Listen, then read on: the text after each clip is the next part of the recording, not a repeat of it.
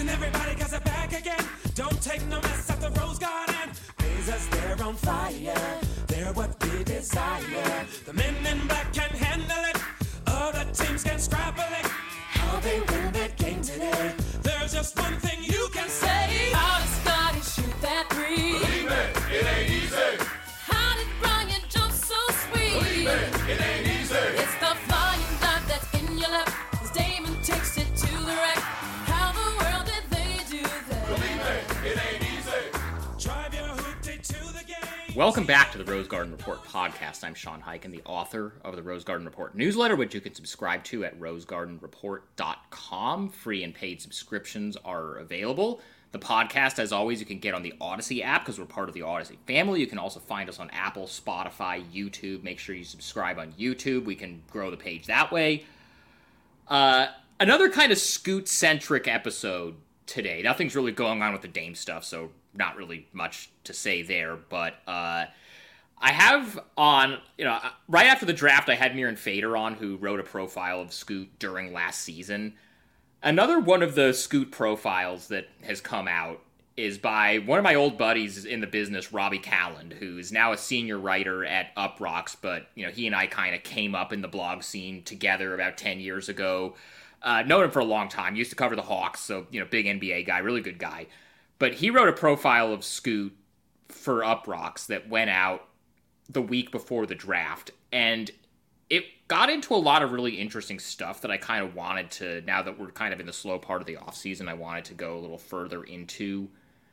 But about just kind of the amount of work and the amount of people that have, made it, so, have been working behind the scenes to make it so that Scoot is going to be successful in the NBA, and just getting into kind of a lot of the behind the scenes stuff, and just sort of about the Scoot's preparation, and just kind of how abnormal it is that somebody is this focused on the long-term goals of an NBA career at the age that he's at. We get into a lot of interesting stuff, and then Robby and I also just kind of go off on some other stuff, we do talk a little bit about the Dame stuff, nothing you haven't heard before, because, again, nothing has really happened with that, but it's a really fun conversation. Robby's awesome. You should, I'll put the link in the show notes for the story that he wrote about Scoot last month, so you can go read that, but, go check out Robby's stuff at Uprocks, and, as always, again, subscribe to the newsletter, subscribe to the podcast, all that kind of stuff, so let's get to that right now.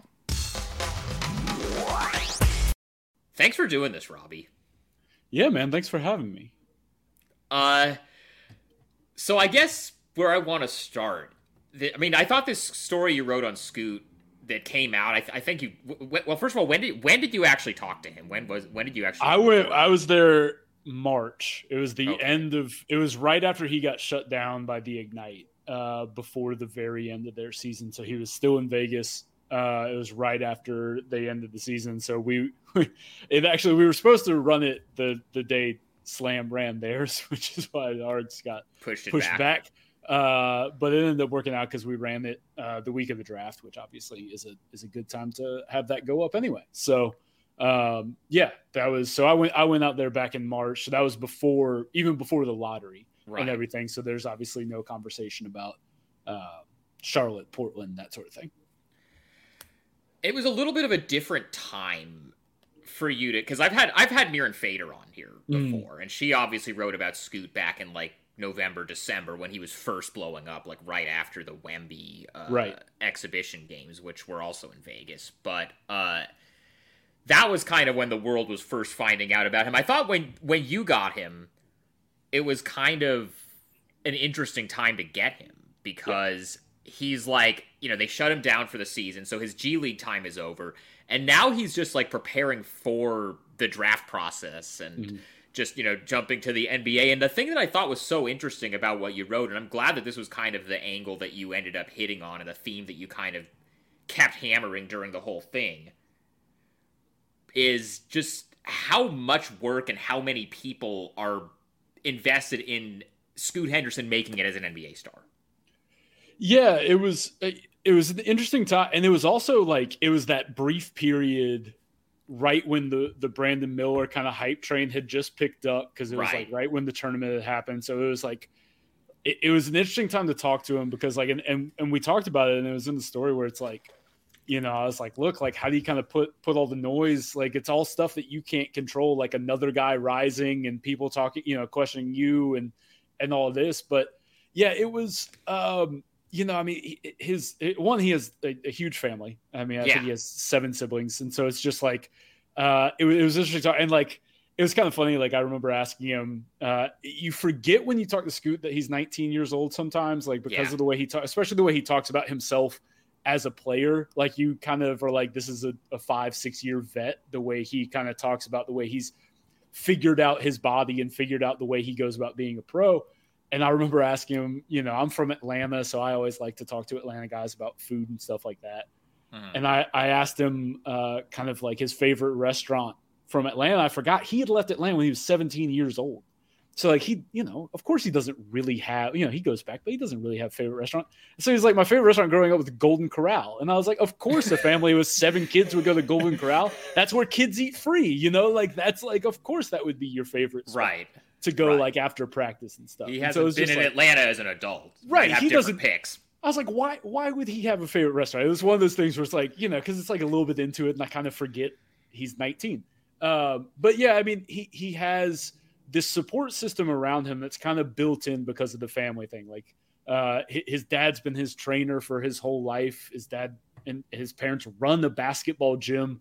So he's like, he literally grew up in a gym, you know, for his entire like high school career, end of middle school.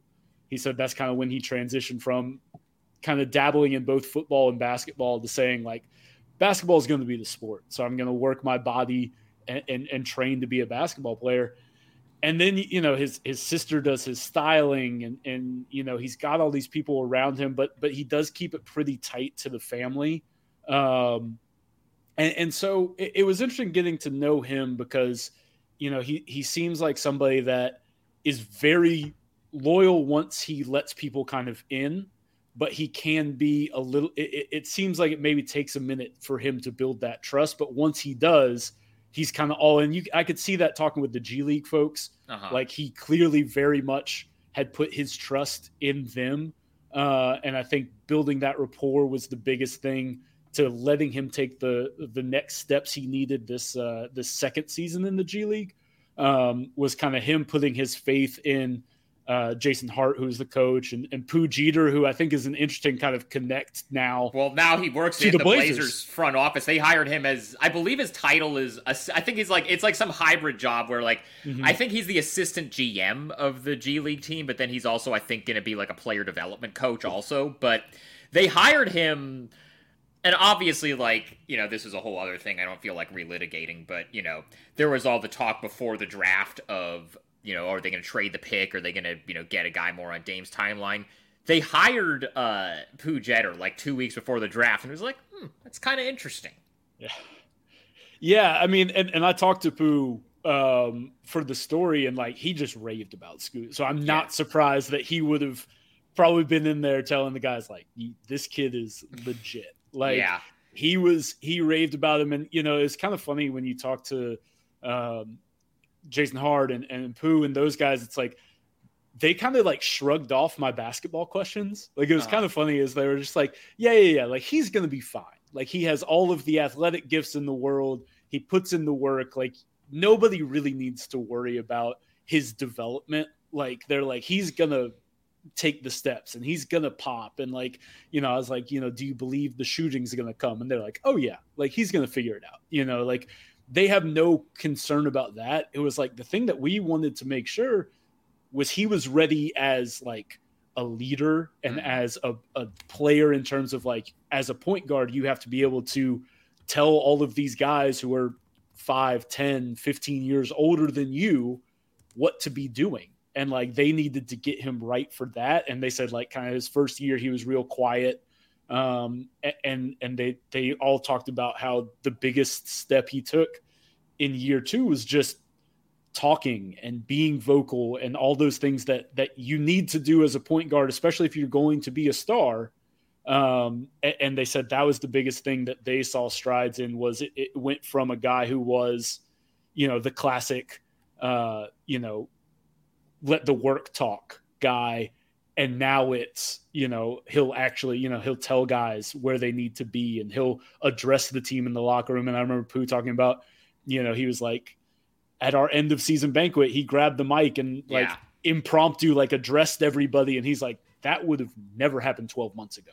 And he's like, and that showed me everything I needed. And he's like, he graduated. He's like, for me, that was graduation for him. As soon as I saw that, I was good. He was like, yeah. That's exactly what I was going to bring up, because the part in their story where you talk about that, because that's in the story. Mm-hmm. And you say, Jeter and Hart both said the challenge they laid out for Henderson this season was to run the franchise and to make himself locker room ready for the NBA. This is kind of what I was getting at earlier, where it's not just like, yeah, his dad, was his trainer, and he grew up, with his family, running a basketball gym, and, so he was around the game his whole life. But there was just so much invested, both by his family and by the Ignite and whoever else. There's just been so much invested in, the behind the scenes of, it's not just like, oh, we need to make this guy as good of a basketball player as he can be. It's, we need to make him ready to be an NBA star. And in a way, it's laid out kind of in a way that I don't really see it laid out, to the degree that it is. Yeah, I think it's interesting. I think it's maybe something that's unique to the Ignite program is, and I think with Scoot in particular, they kind of knew, all right, this guy's special. Jason Hart even told me for the story, I think I have it in there. He's like, I'm not going to coach another Scoot Henderson. He's like, I might not coach a guy as good as Scoot Henderson ever again. And so I think they as a program knew how important it was to have this guy for 2 years. Was he the first one that they were doing for 2 years? Yeah, he was the first one they did 2 years. And I think they recognized after year one, they're like, and they see okay, he's the number 2 guy in this class. He would be number 1 in most any other class. They're like, we need to make sure that we are doing this right. I think there was kind of an impetus from the inside to say, this is going to be our best proof point. We've had guys come through and they've gotten drafted high and they've been successful. You had Jalen Green, you had Dyson Daniels. You've had guys come through the program, Kuminga, but Kuminga didn't really pop in the G League. He actually kind of fell while he was with the Ignite in terms of from where he was as a high school prospect to where he got drafted. And Jalen Green was a guy that, his obviously his talents were clear, but again, it was he's still pretty raw. And I think they saw an opportunity with Scoot to say, this guy can come in and be an immediate dude in the NBA, and we need to make sure he's ready for that. And I think there's some selfishness to that in a good way, in the sense that the Ignite recognize, this is our best chance to have a proof point for every young star that wants to come out and wants to come through our program and say, look what we did for Scoot, not just as a basketball player in his skill development, but this is what we can do for you that's different than a college program. This is what we can do to tell you, look, we can teach you how to run a team. We can give you the keys, and we can teach you how to talk to guys who are veterans. You're going to have to lead the team that has a guy 15 years older than you, 20 years older than you, and you're going to learn how to do that, which you don't learn when you're playing necessarily with other 18, 19, 20-year-olds. It's a little bit of a different experience. And I think that's the thing they're most proud of with Scoot. And I think that's one of the things kind of why they wanted to hit on that with me was it's not just, look, he can continue developing on the basketball court and he gets a chance to run a pro offense, which I do think is a benefit of that. And I talked to him about that, is he ran so much pick and roll that he had to get better. It's one of those things where it's you don't necessarily get that in college if you go to a place that doesn't run a pro style system.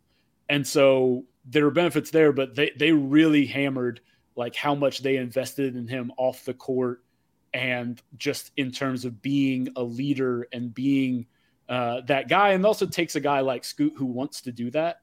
And he is a guy who seeks out those opportunities to get better. And I think that's something that Blazers fans should be excited about, is he very much is a guy that wants you to be honest with him in terms of the coaching staff and the front office and everything about what can I do better? How do I do it better? He doesn't just want to be told, oh, you're doing great. He wants the kind of nitpick stuff to say hey man, we can do this better. And I think that's something the Ignite were able to do. We're okay, you played well your first year. now here's the next step. And he took it to heart. And, he talks about he was in practice and his brother's like, what are you doing? And he's like, calling out ghost screeners. He's calling out ghost defenders. He's like just talking constantly because that's what they told him to do. That's what Hard and Pooh and those guys, they were like, you got to learn to just talk constantly on the court because that's your job as a point guard. And it's something he had to work on and actually practice. And so he was like, I felt kind of insane at times because I'm out here in an empty gym with my brother or my dad. And I'm like yelling and I'm talking and I'm doing all this stuff. But he's like, it's the only way I could condition myself. But like, I don't know how many guys necessarily are willing to kind of do that at that age. And that was one of the things that stood out to me with Scoot is like, he really is willing to do kind of whatever he thinks it takes and whatever people he trusts tell him to take those steps as a player. Yeah. And I mean, you saw, there was this, I don't know if you've watched this, but there was you know how, when Mike Schmitz was at ESPN, he used to do those film sessions with prospects. He did one with Scoot a year ago. This was before he took the Blazers assistant GM job. But there was this part of it. I watched the whole thing after he got drafted, obviously, because I've been like watching and reading as much Scoot stuff as I can since I'm going to be covering him now for the next however many years. But when they started talking about his defense, which, just because of his size, that's going to be something that'll probably be an issue at least early on in the NBA. Mm-hmm. But, Schmitz was showing him clips of, different defensive possessions, and Scoot was like stopping it and saying, hey, yeah, I blew that rotation. I should have been there. So it's like, he's very willing to, say, oh, I need to do this better. And he also, like he said, like, I think in his opening press conference, he said something like, Chauncey Billups is going to get annoyed with me by how many questions I ask him. And then Chauncey has talked about how he was really impressed that Scoot even like knew who he was, because when Chauncey was on those Detroit teams and winning the title, Scoot was like 3 or 4. Like there's no reason for Scoot to like know Chauncey's career. I know he was finals MVP and stuff, but like it's not like he grew up watching those Detroit teams because he was literally like in preschool when those teams were happening. But Chauncey was like, no, he knew who I was, and he was asking me about my career and about like different games in my career and stuff. And so mentality wise, and just I've kind of compared him to, and he is not nearly as outlandish, but he and Anthony Edwards kind of have similar energy. Yeah. I mean, it's kind of funny because in hindsight now, it's very funny looking at what the knock on Anthony Edwards was coming in, which was like, does he care about basketball? And it's like, now we know like he's just like a sicko.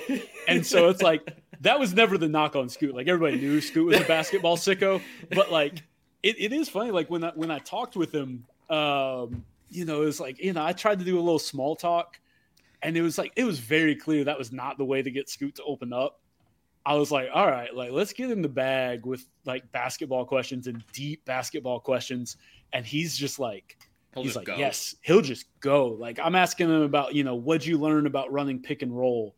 And, he's talking about, okay, I got to see when I should snake it, and I got to see when I should pull up, and I got to see when I should, he talked about tempering his, his speed, which, as a young guy where athleticism's his number one NBA trait right now. Right? Like the one thing we know about Scoot is he is a hyper athlete, already elite in the NBA, has that.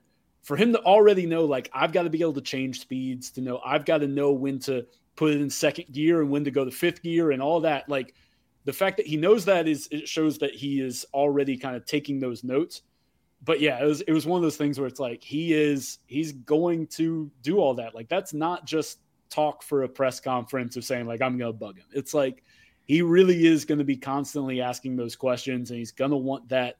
And it's funny because the guy who I have talked to who is the most willing to talk about that and seeking out is Damian Lillard. Yeah. Like one of my favorite quotes I ever got was from Dame when I asked him, I was like, look, like when you get to that all-star, all-NBA level, how do you continue to get better? And this was 4 years ago, I think. It might have been 2020. It might have been like in the bubble. He was doing the Gatorade thing. Right. And or right after the bubble. And he said, every team's got a scouting report on me. And that scouting report has like 3 things on it. My goal every summer is to take something off the scouting report. it might be as minute as this. He can't hit a 2 dribble pull up going to his left. He's like, well, I'm going to hit 2 dribble pull ups going left until it's second nature.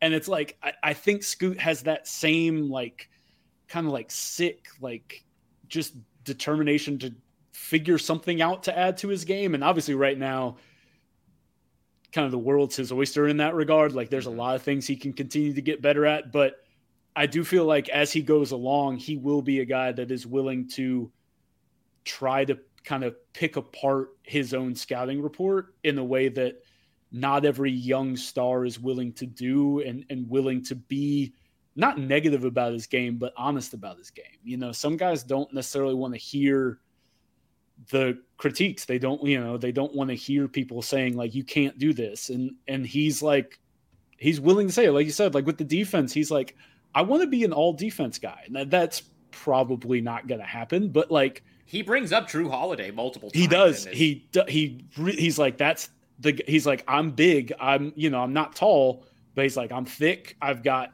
I'm strong. Like that's the guy I can watch to kind of say like, what can I pull from his game? Now Drew has like a preternatural ability on that end that I don't know is something you can just copy, but there are things you can copy with him. How does he navigate screens? How does he use his strength in the way that, negate some of the height disadvantages he has. And he does that really well, usually when going up against bigger opponents, not necessarily Jimmy Butler, but like most of them.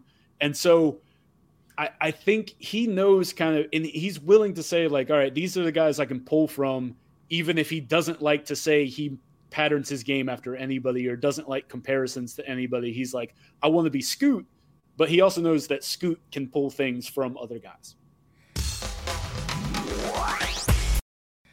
But you going back to the athleticism stuff for a second, I love this line that you have where you say, talking to Scoot about his workouts is like taking an undergrad course in kinesiology. And it's like, you go on, you talk about like all of the different flexibility, drills that he does, and just, trying to make himself like you talk about how he like stopped eating fried food and stopped drinking soda. Like even, it wasn't even just like the G League, like they told him to do that. It was like years and years before that. And it's just like, because you look at going into the draft, like who are the guys that he gets compared to the most as far as like the pro player comps. It's like Derrick Rose, John Morant, Russell Westbrook. Those guys have all had injury issues because of their burst and their athleticism. And so to me, I would look at like some of the stuff that you detail in here and say they are so, and this is kind of what I was getting at earlier when I was talking about there are so many people that are invested in the machine behind the scenes of making sure that he is successful. Is like, I wonder if they've all, once they kind of figured out that he was like this type of super athlete, they saw, the way that Derrick Rose's career went, when, when he was maybe should have been a little bit more careful early on in his career about like landing after some of these dunks in a certain way. And now, you have 10, 15 years of data on that stuff. And now, there's a whole team of people now that are like, for this next generation who is, this kid Scoot, this is what we really have to hone in on to make sure, like, what if we took Derrick Rose but turned the injury sliders all the way down? Yeah, I mean, it was really interesting because, I mean, he's talking about, he knows what muscle, he has to work if he can't get his pinky toe to touch the ground right or something like that. Like, he knows what he's got to work, what he's got to stretch, what he's got to strengthen, all of that. And that's kind of where the kinesiology, point came from for me, is I was like, I don't know what you're talking about, but this is fascinating. It was like one of those things for me where I'm like, I don't know what you're talking about. Because like, let me learn about it. I was like, I'm fascinated by this. Like, keep talking about it. I'm going to keep prodding about it. But he was, he does have that, he does have a trainer that he just works with that is already there. I don't know. I assume he has somebody he consults for nutrition stuff and will continue to do so. But like, it seems like it's in part just kind of a family thing where they just, I assume they've stopped going to Golden Corral and they, he eats right. And I was like, yeah, man, you got to go to Hattie B's next time you're in Atlanta. And he was like, yeah. And I was like, fried chicken's the best. He's like, oh, I don't eat fried food. And I was like, dude, you're 19. Like, it's okay that, but it's like, whatever, like, that's cool. Like, good for you. Like, you're gonna Like, make millions. going You're gonna back- make millions and millions of dollars because of this. Well, but like going back to Anthony Edwards for a second, like, well, sure, it was, like, it was a storyline during this season that like Kat was annoyed that Anthony Edwards eats so much Popeyes, and it's right. like, okay, yeah, it's like, okay, like, so you don't have to worry about that with Scoot. He's not gonna be hammering donuts or anything in Portland. Like, you're gonna be all right with that. But yeah, I mean, we'll see. And I also think the way he plays is a little different. Like, he seems a little more discerning as to when, like, kind of like what I was saying is, like, he seems a little more discerning about when to unleash his full, like, athletic abilities in a way that, you know, Prime Derrick Rose wanted to bang on everybody. Yeah. Like, he was going to go and he was going to try to dunk on everybody. And anytime he had the slightest of opening, he was going to go up. And Ja Morant kind of in the same way. And I think, you know, people watch Scoot and they kind of expect him to do that because he can just take off from anywhere. But I think he's a little more discerning with it. Like, I mean, just watching him play in the G League, like, he wasn't constantly trying to just, you know, throw down on guys. He wasn't constantly just throwing himself at the rim necessarily in the same way as Ja. And so I think that's also kind of in his corner with this. And part of that is, I mean, he did have the concussion this last year, and he kind of dealt with that. And I think he had to kind of learn, like, all right, like, how do I make sure that I am taking care of myself, not just off the court in the way that I am, but also, like, maybe picking my spots, and how do I still maximize my abilities with also, you know, saying, like, this is maybe not the time when there's two guys underneath the rim to try to go up when I'm not going to have a clear landing space, you know, stuff like that. And I think he's pretty cognizant of that in a way that a lot of those guys who have that ability, because that's, you know, that's your meal ticket right there, is being able to do that. I think he sees himself as not just that. And I think that's kind of why he scoffs at those comparisons a little bit. Like, he doesn't really love being talked about like Ja and Russ and Derrick Rose. And I think part of it is he doesn't like being pigeonholed as the hyper athletic dude. And so I think he kind of wants to show that he's more skilled. And I think that'll benefit him in that regard as well, just from he's not going to try to be that all the time. What do you think about his shot as someone who's watched a lot of him? I think it's going to get better. I don't think he's ever going to be like a marksman, but he's also not the guy that has to be a 38% guy.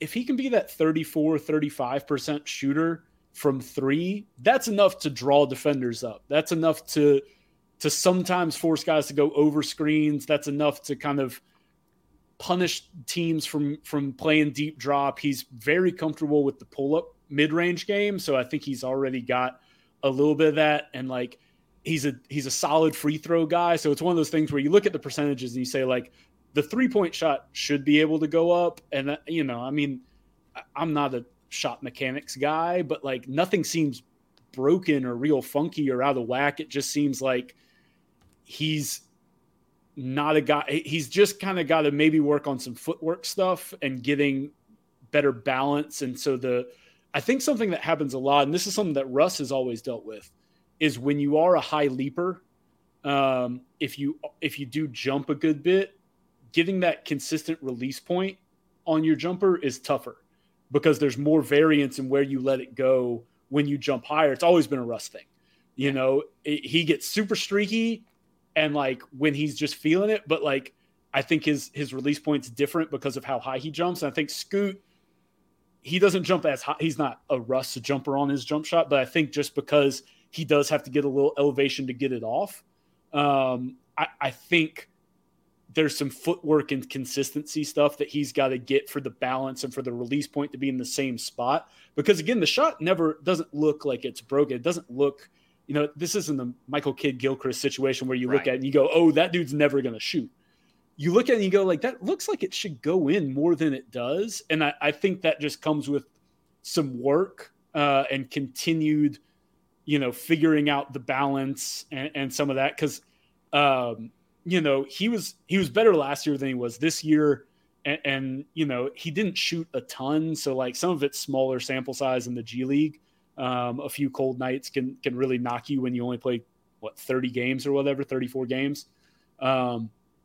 So, we'll see where that goes. I think he can get into that mid-30s range pretty comfortably. Like, I don't ever see him being just an absolute dead-eye knockdown guy. Obviously, maybe I could be wrong. But I do think it's just going to come with figuring out some of that footwork and figuring out some of that release point stuff to just get it a little more consistent, because that's the hallmark of great shooters is every time they let it go, it's coming out of the same position from the same height, from everything. Like, I covered Kyle Korver for years, and like the one thing he always talked about was like his elbow position and his footwork. And if he has those two things right, it doesn't matter if he's running off a screen, whatever, if he's got himself square and he's got his feet where they need to be, the right width, like he knows it's coming off the exact same every time. And that's the step that's the hardest to do. But again, like, Scoot's the kind of guy that'll drill it, I think, enough to take that step. It just might take a couple years. I'm so interested in how the leadership part of it is going to work, at least right away in the NBA, because you look at the Blazers and, for the sake of argument, let's say that sometime between now and training camp, Dame is traded. He has not been traded right now. We're recording this on July 26th. As of right now, he is still on the roster. There are not any kind of real talks with Miami or anybody else about him being traded. But in the event that he were to be, Nurk is 28. Jeremy Grant is 29.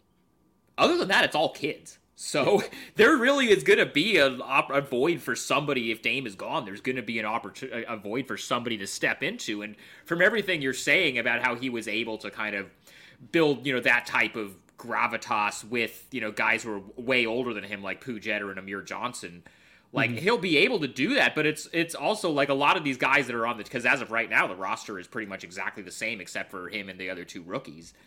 Yep. Like how guys who have been used to Dame for however many years they've been, especially guys like Nurk and Simons who have been here forever.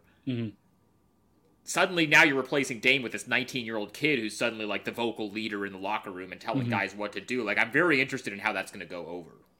Yeah, I mean, I think the thing that when I talked to Jason Hart about it, the thing that he said was what won over his teammates the most was the way he played. And the way that he always was trying to keep everybody involved and kind of, he said like Scoot could have big timed it around there. Like he was the prospect, he was the guy, but he always, he went out to dinner with the team every night on the road. Like he wasn't just like going off to do his own thing because he was the guy. And so I think he will build that rapport quickly with those guys and build that trust on the court quickly. That he is going to, he's still working on some of that feel as the on-ball point guard. That was the main thing on the court they were working on, was like he was off ball a lot his first year, and they were like, "Here's everything. Like you go run the show." And it took him some time to kind of get the feel for when to go for himself and when to kind of find other guys and when to keep and how to kind of keep everybody happy. Because that's another thing that as a young point guard, it's hard to get that feel. It's hard to find that balance, that kind of Chris Paul-ness, if you will, of like, all right, the big fella hasn't seen the rock in 6 possessions. Like we better get him something or else we're going to lose him. It's one of those things where it is a very difficult thing.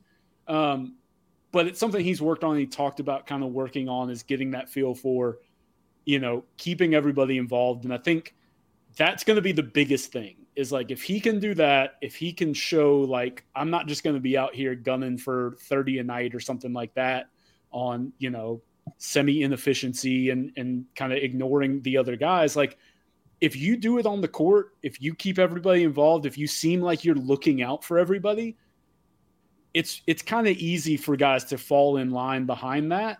And then on top of that, the work ethic is pretty unquestioned. So it's not going to be, a guy who's, and he talked about this. He said like, look, like if I'm going to get onto a guy about a blown assignment on defense, I can't be blowing those myself, or I at least have to call myself out when I see it, that, and that to me was a big thing when we talked about defenses. He's like, look, like if I'm going to hold guys accountable, if we're going to talk about rotations and I'm going to say like, you needed to be here, he's like, You can't do that and have guys respond to you if you're the one out there blowing assignments and all you're doing is getting on to everybody else.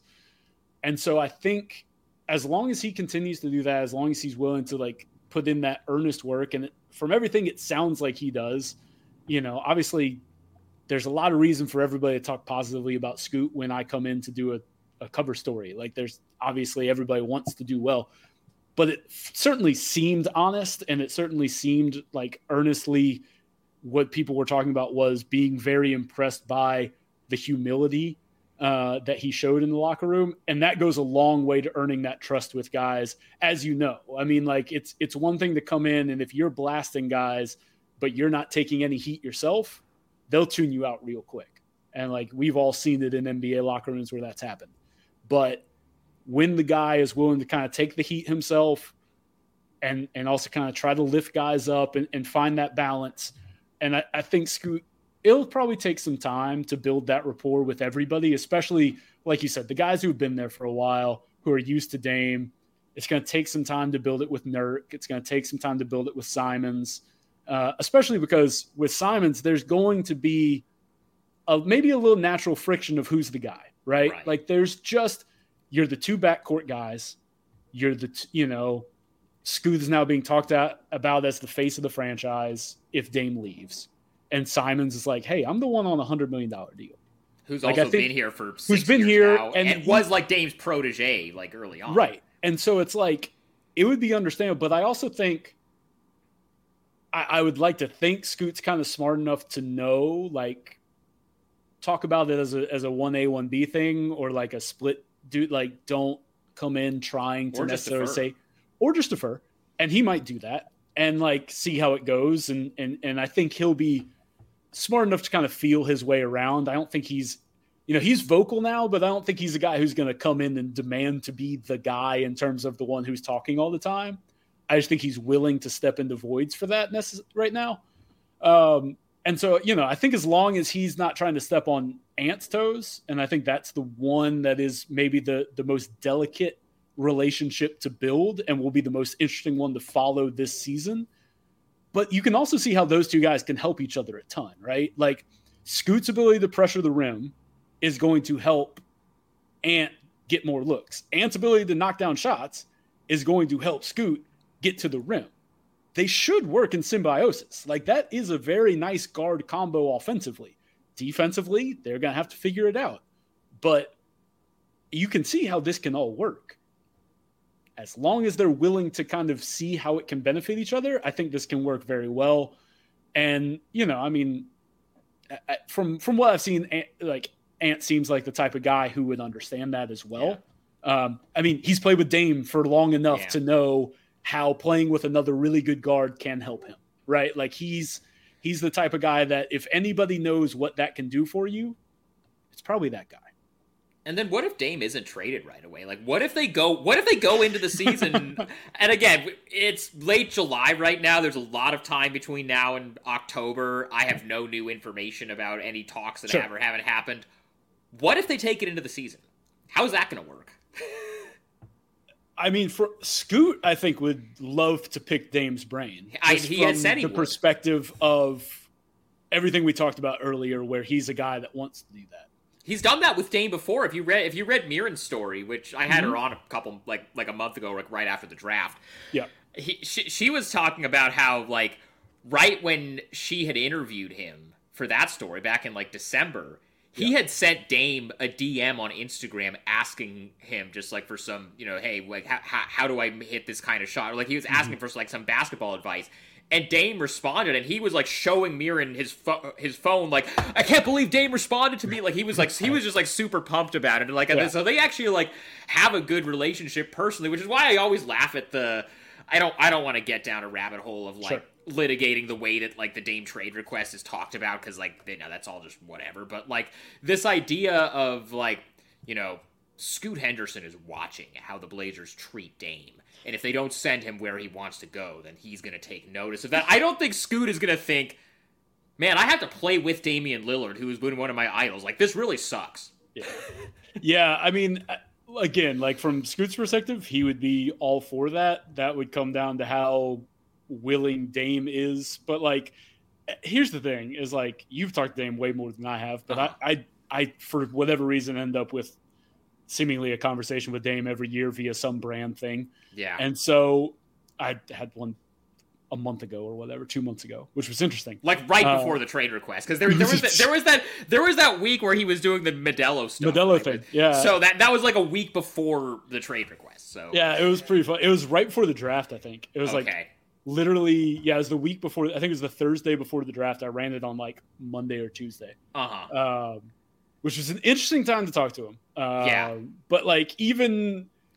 I was like, I can't believe he's doing this. Like, I know so many guys that have canceled when stuff like this pops up. So, like, on those, like, brand things. Well, he hasn't done anything since he like, he wasn't at Summer League. Even he wasn't even like he was there but not doing interviews. He was out of the country. He was gone. He hasn't done any kind of interviews since any of this went down. Like, you hear leaks through whoever that are clearly coming from Aaron Goodwin or whatever. But he himself has said nothing publicly.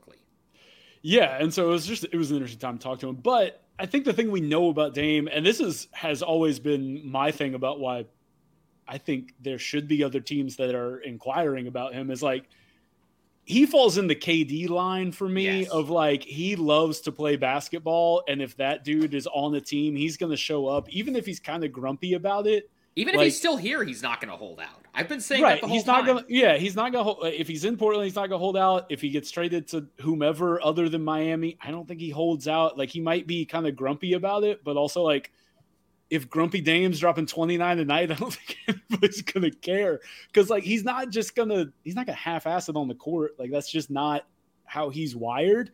There's some guys you worry about that with. Like, do you want to take James Harden into camp? No. Good luck, Philly. Like, we know he is a professional at this. He knows how to do this. I don't think Dame's built like that to do it. So I think if Dame shows up, he will do his thing. I don't know if he'll be super available all the time, but when they're in practice together, sure. Like, I don't think Dame's going to be like having Scoot come over for dinner necessarily if he's still in town and like doing things that aren't on company time. Like, I think he's not going to be going the extra mile if he's there.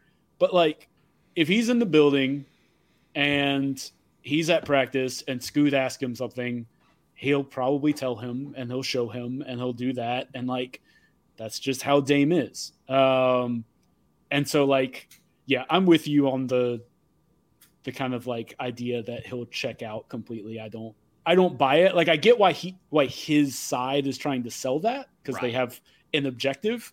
But, like, that's a bluff I'm kind of willing to call. But as far as, like, let's say the opening night of the season rolls around and they are both on the team. How do you see that working fit-wise?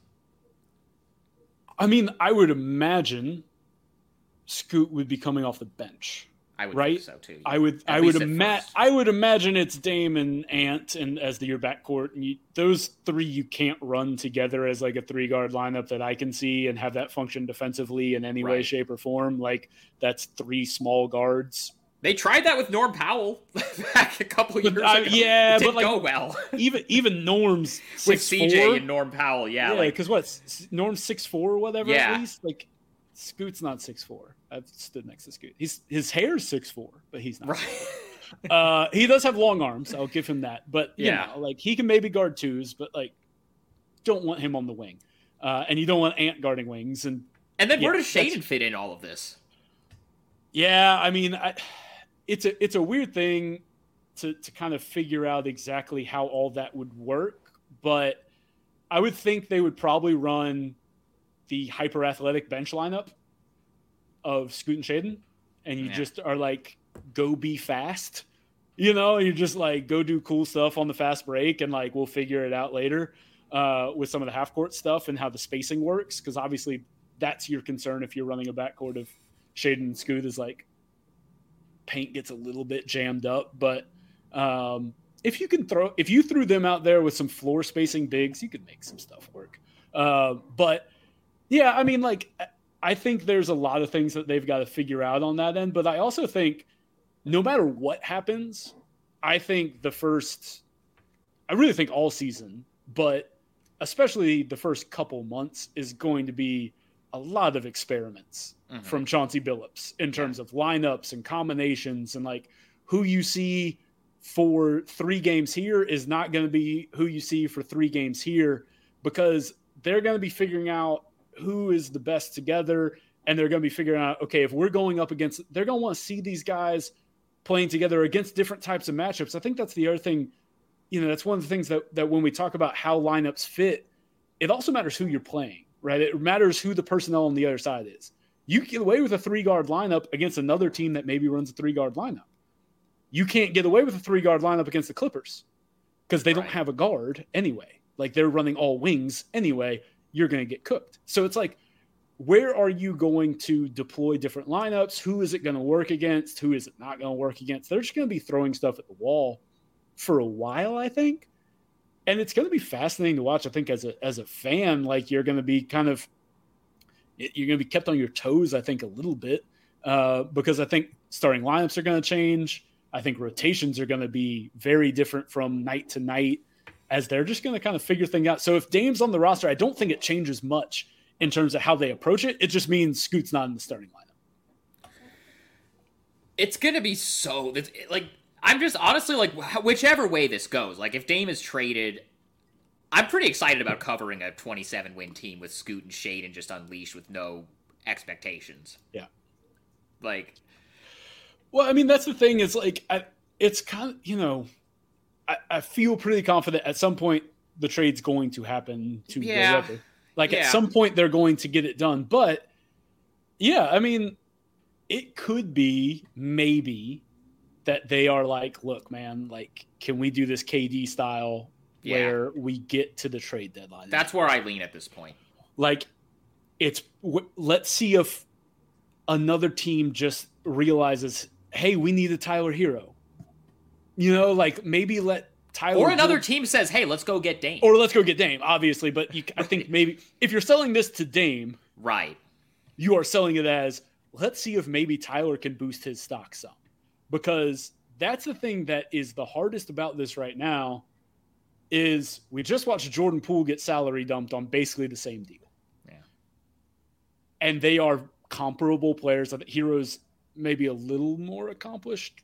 You're gonna get aggregated saying that, and you're gonna have Heat fans in your mentions. I'm just warning you now. Well, that's fine. But like what I'm saying is, I just think from a national overview, that's how people kind of view it. And I think Anthony Simons is kind of viewed in the same tier of it's like guys from like those same 2 years of draft classes on like the same relative type of contracts. Very offensive leaning guys, shooter scorer, and Hero had a good year last year, but there's just a thing that happens. Like if a team makes the finals without you, there's going to be people questioning like what value is your role to a winning team necessarily. Like you had a good year when they were the 8 seed. Then they make the finals while you're not on the floor, fair or not, that's just a conversation that happens, and it just dings his stock even more because teams are like, well, I mean, like if they didn't really need him, like what is his impact on winning necessarily? Which is kind of funny because they needed him to make the finals 2 years ago or 3 years ago or whatever. Like he was very integral in that. But people kind of view that as the bubble thing. And, everybody has questions about that entire year. So it's interesting to me. I think if you're selling it to Dame, you're selling it as, let's see if maybe somebody decides Hero's the guy that they should go after and give up a pick or two here to facilitate this thing. Because clearly right now there's not a team out there. We just saw the Spurs eat up their cap space, and they were kind of the last bastion of hope there in terms of teams that had an obvious ability to just kind of take him on. That, yeah. And so it's, if you're selling it, that's, I think, what you're selling. And if Dame is there for the day one of the season, like he's probably there until January, right? Like those types of deals don't tend to happen, but that does open up some more guys that are available to be traded because December 31st December or whatever, 15th is the date for all that. So it's like, maybe this drags on. And again, we have the precedent for it with the KD thing where they kept it real quiet that they were going to maybe trade him. Like we didn't have any chatter about that until maybe when Kyrie got traded, there was like, maybe they'll trade Kevin. Well, but that was because KD was actually going to be happy to stay there until Kyrie was incapable of acting normal for 2 months and blew the whole thing up. Which, I mean, that'll happen with... Who among us who could have ever seen that? Who could have ever seen that coming? Yeah, so like... But I'm sure there was a conversation of like, look, like if this isn't working out, we'll move you. But like, we can't get anything. We can't get the best for you right now. And they might do that. And sometimes, and that's... Look, I mean, we know how deadlines create action, and we know how a season like last year was kind of perfect for it. And I think there's maybe hope that this season can be a little similar, especially in the East, where like there's going to be a team that's like, hey, maybe we can make a run at this thing. You know, like there's going to be a team who looks at the East and says, we can get the 3 seed here. You know, especially if Harden gets moved, like there's going to be opportunity there to say, hey man, like, why don't we go do this thing?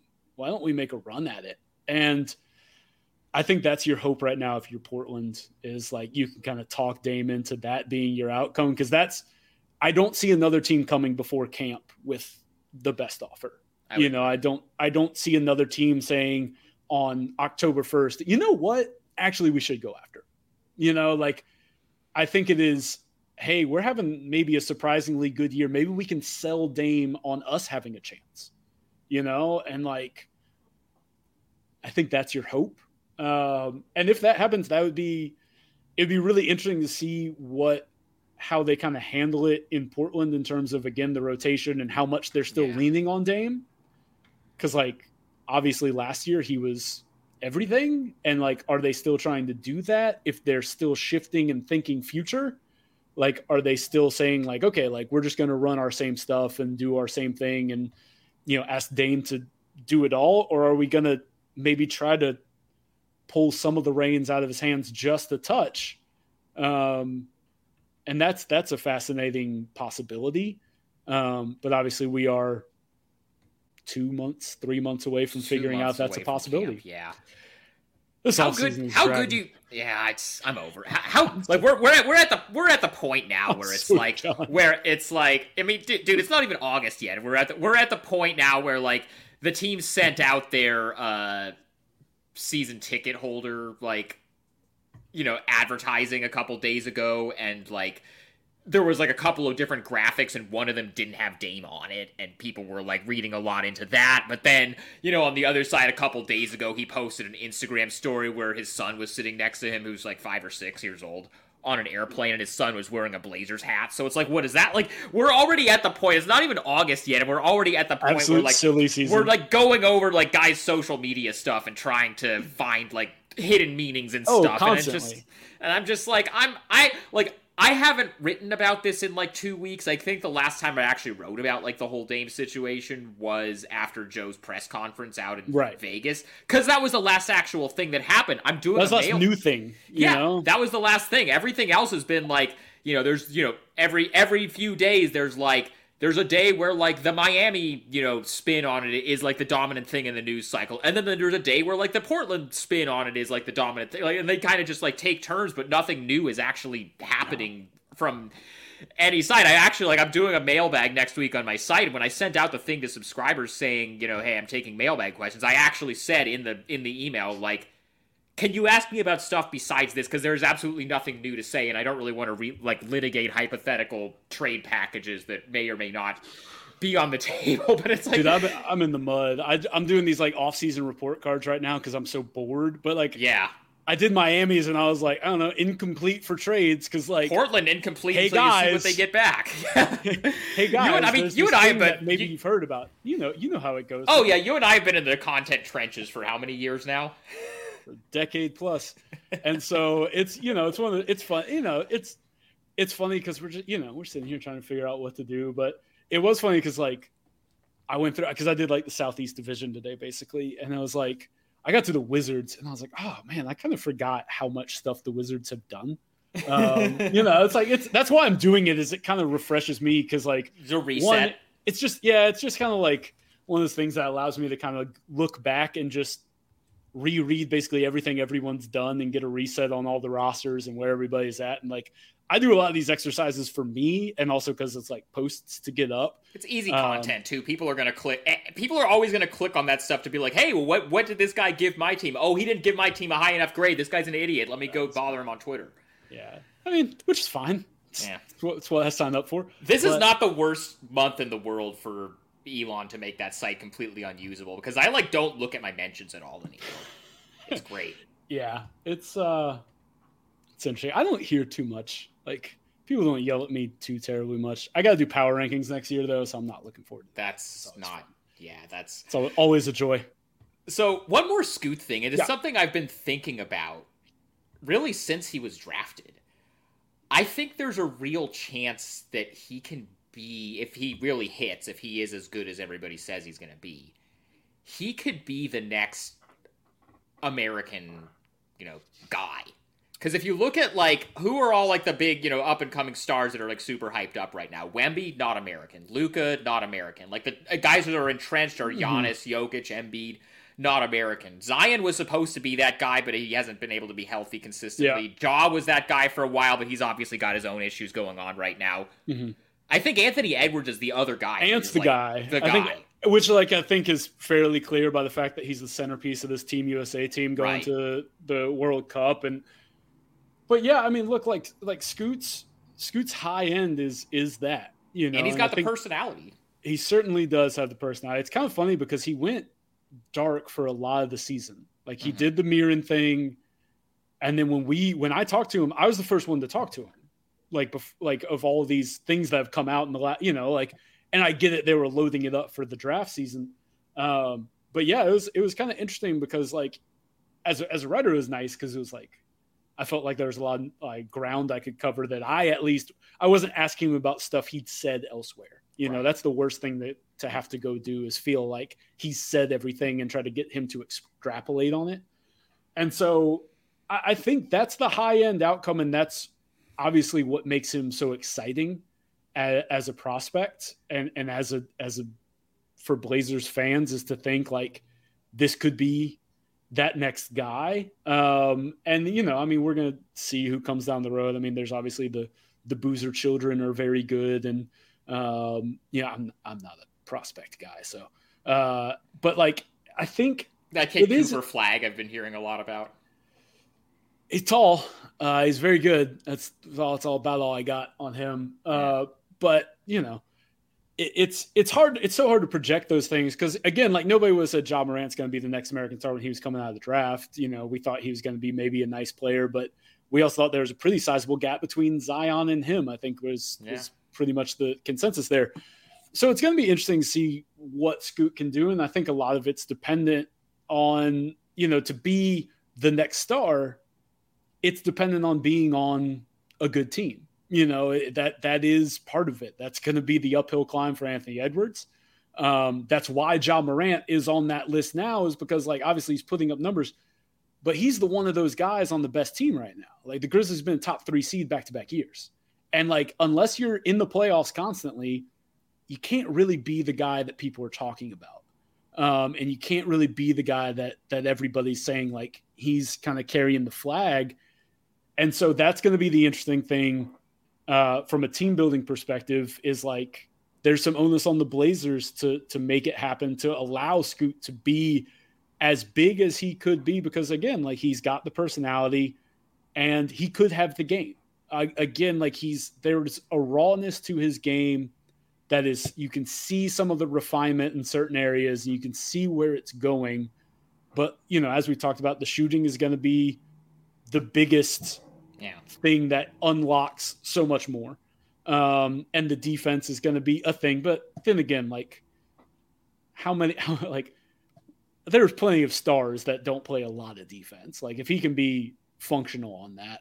Just putting an effort on that end. At his size, that's all you can, right. You're never going to be Kawhi Leonard when you're 6'2", but no. But he's also he's got the wingspan. Just not being Trae Young, that's the bar. Yes. I'm an Atlanta person. I'm not going to get yelled at again for this. I do Brad Rowland's podcast too much. Shout out to Brad. The God. But yeah, so I'm with you. I think it's it's a chance that he has. He has that kind of upside, and he's an exciting guy to be ready to watch his career grow.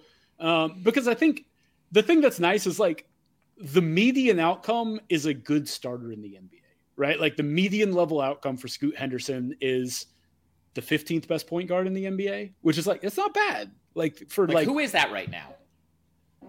Ooh, that's a good question. I always compare it to De'Aaron Fox before the Kings broke out. Yeah, I think you're talking about. That's actually a really good question. I'm trying to think of who is the median point guard right now in the NBA. Part of it is we have a lot of really good point guards right now in the NBA. It's deep. So 15th best point guard in the NBA right now is still going to be really good. Is that? Ooh, this is good podcasting. Is people thinking is always what people like on podcasts. I'm just running through names in my head. Right, Mike Conley is the one that sticks out as the super meaty. Is maybe a few years ago. At this point in his career, yeah. I think let's say Jazz Mike Conley. Yeah, is your media, and obviously Scoot's more athletic than that. But I'm just talking about from a production standpoint. I think guy who is a fringe all-star every year. And in that conversation, I think maybe of the young guys, and obviously he had an all-star season, he was great, but I think maybe Tyrese Halliburton right now is in that 10 to 15 range. Sure. Just because there's so many dudes, because obviously you've got your guys like Steph and those guys, and then you have Shea, who's all NBA level player right now.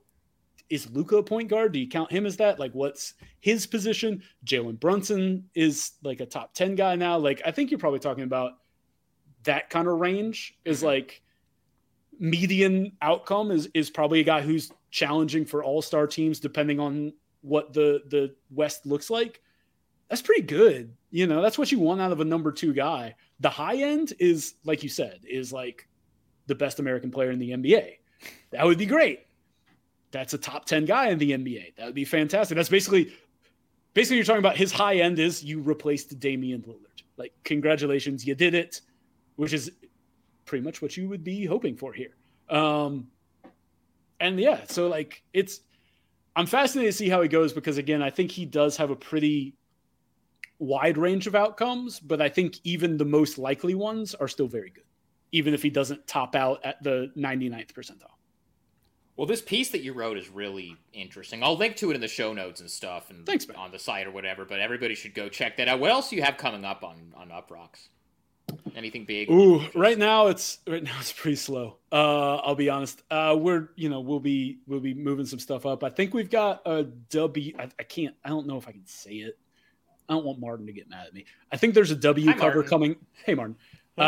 There's a W cover coming out. I didn't write it, but we have a W cover coming out sometime soon. I assume leading into W playoffs, if I were guessing August, something like that. So we do have a W cover coming out, which is exciting. It's our second one. We did a Arike one a couple years ago, and now we've got this one. And then I'm doing these off-season report cards. So I'll have one on the Blazers at some point, and it'll be an incomplete for trades. unless something happens in the next week. Unless something happens. So I don't think is going to happen. But no, that seems unlikely. It's that's mostly what I'm doing. Then I'll kind of shift a little bit into NFL mode for a little bit, right. But always keeping an eye on the association. But yeah, man, it's off-season time. It's time to kind of take stock of the league. This is I'm looking forward to September, October when we can start really doing preview stuff. Yeah, and hopefully have some clarity. Because I was talking with my colleague Bill the other day. I think it was right after Summer League, and I was like, I don't really know what to do because we got 2 big trades just kind of hanging out there, and it's how do we write preview stuff when 4 to 6 teams are probably going to be involved in this stuff, and that's 25% of the league right there. That's a sizable chunk that you can't really write about definitively.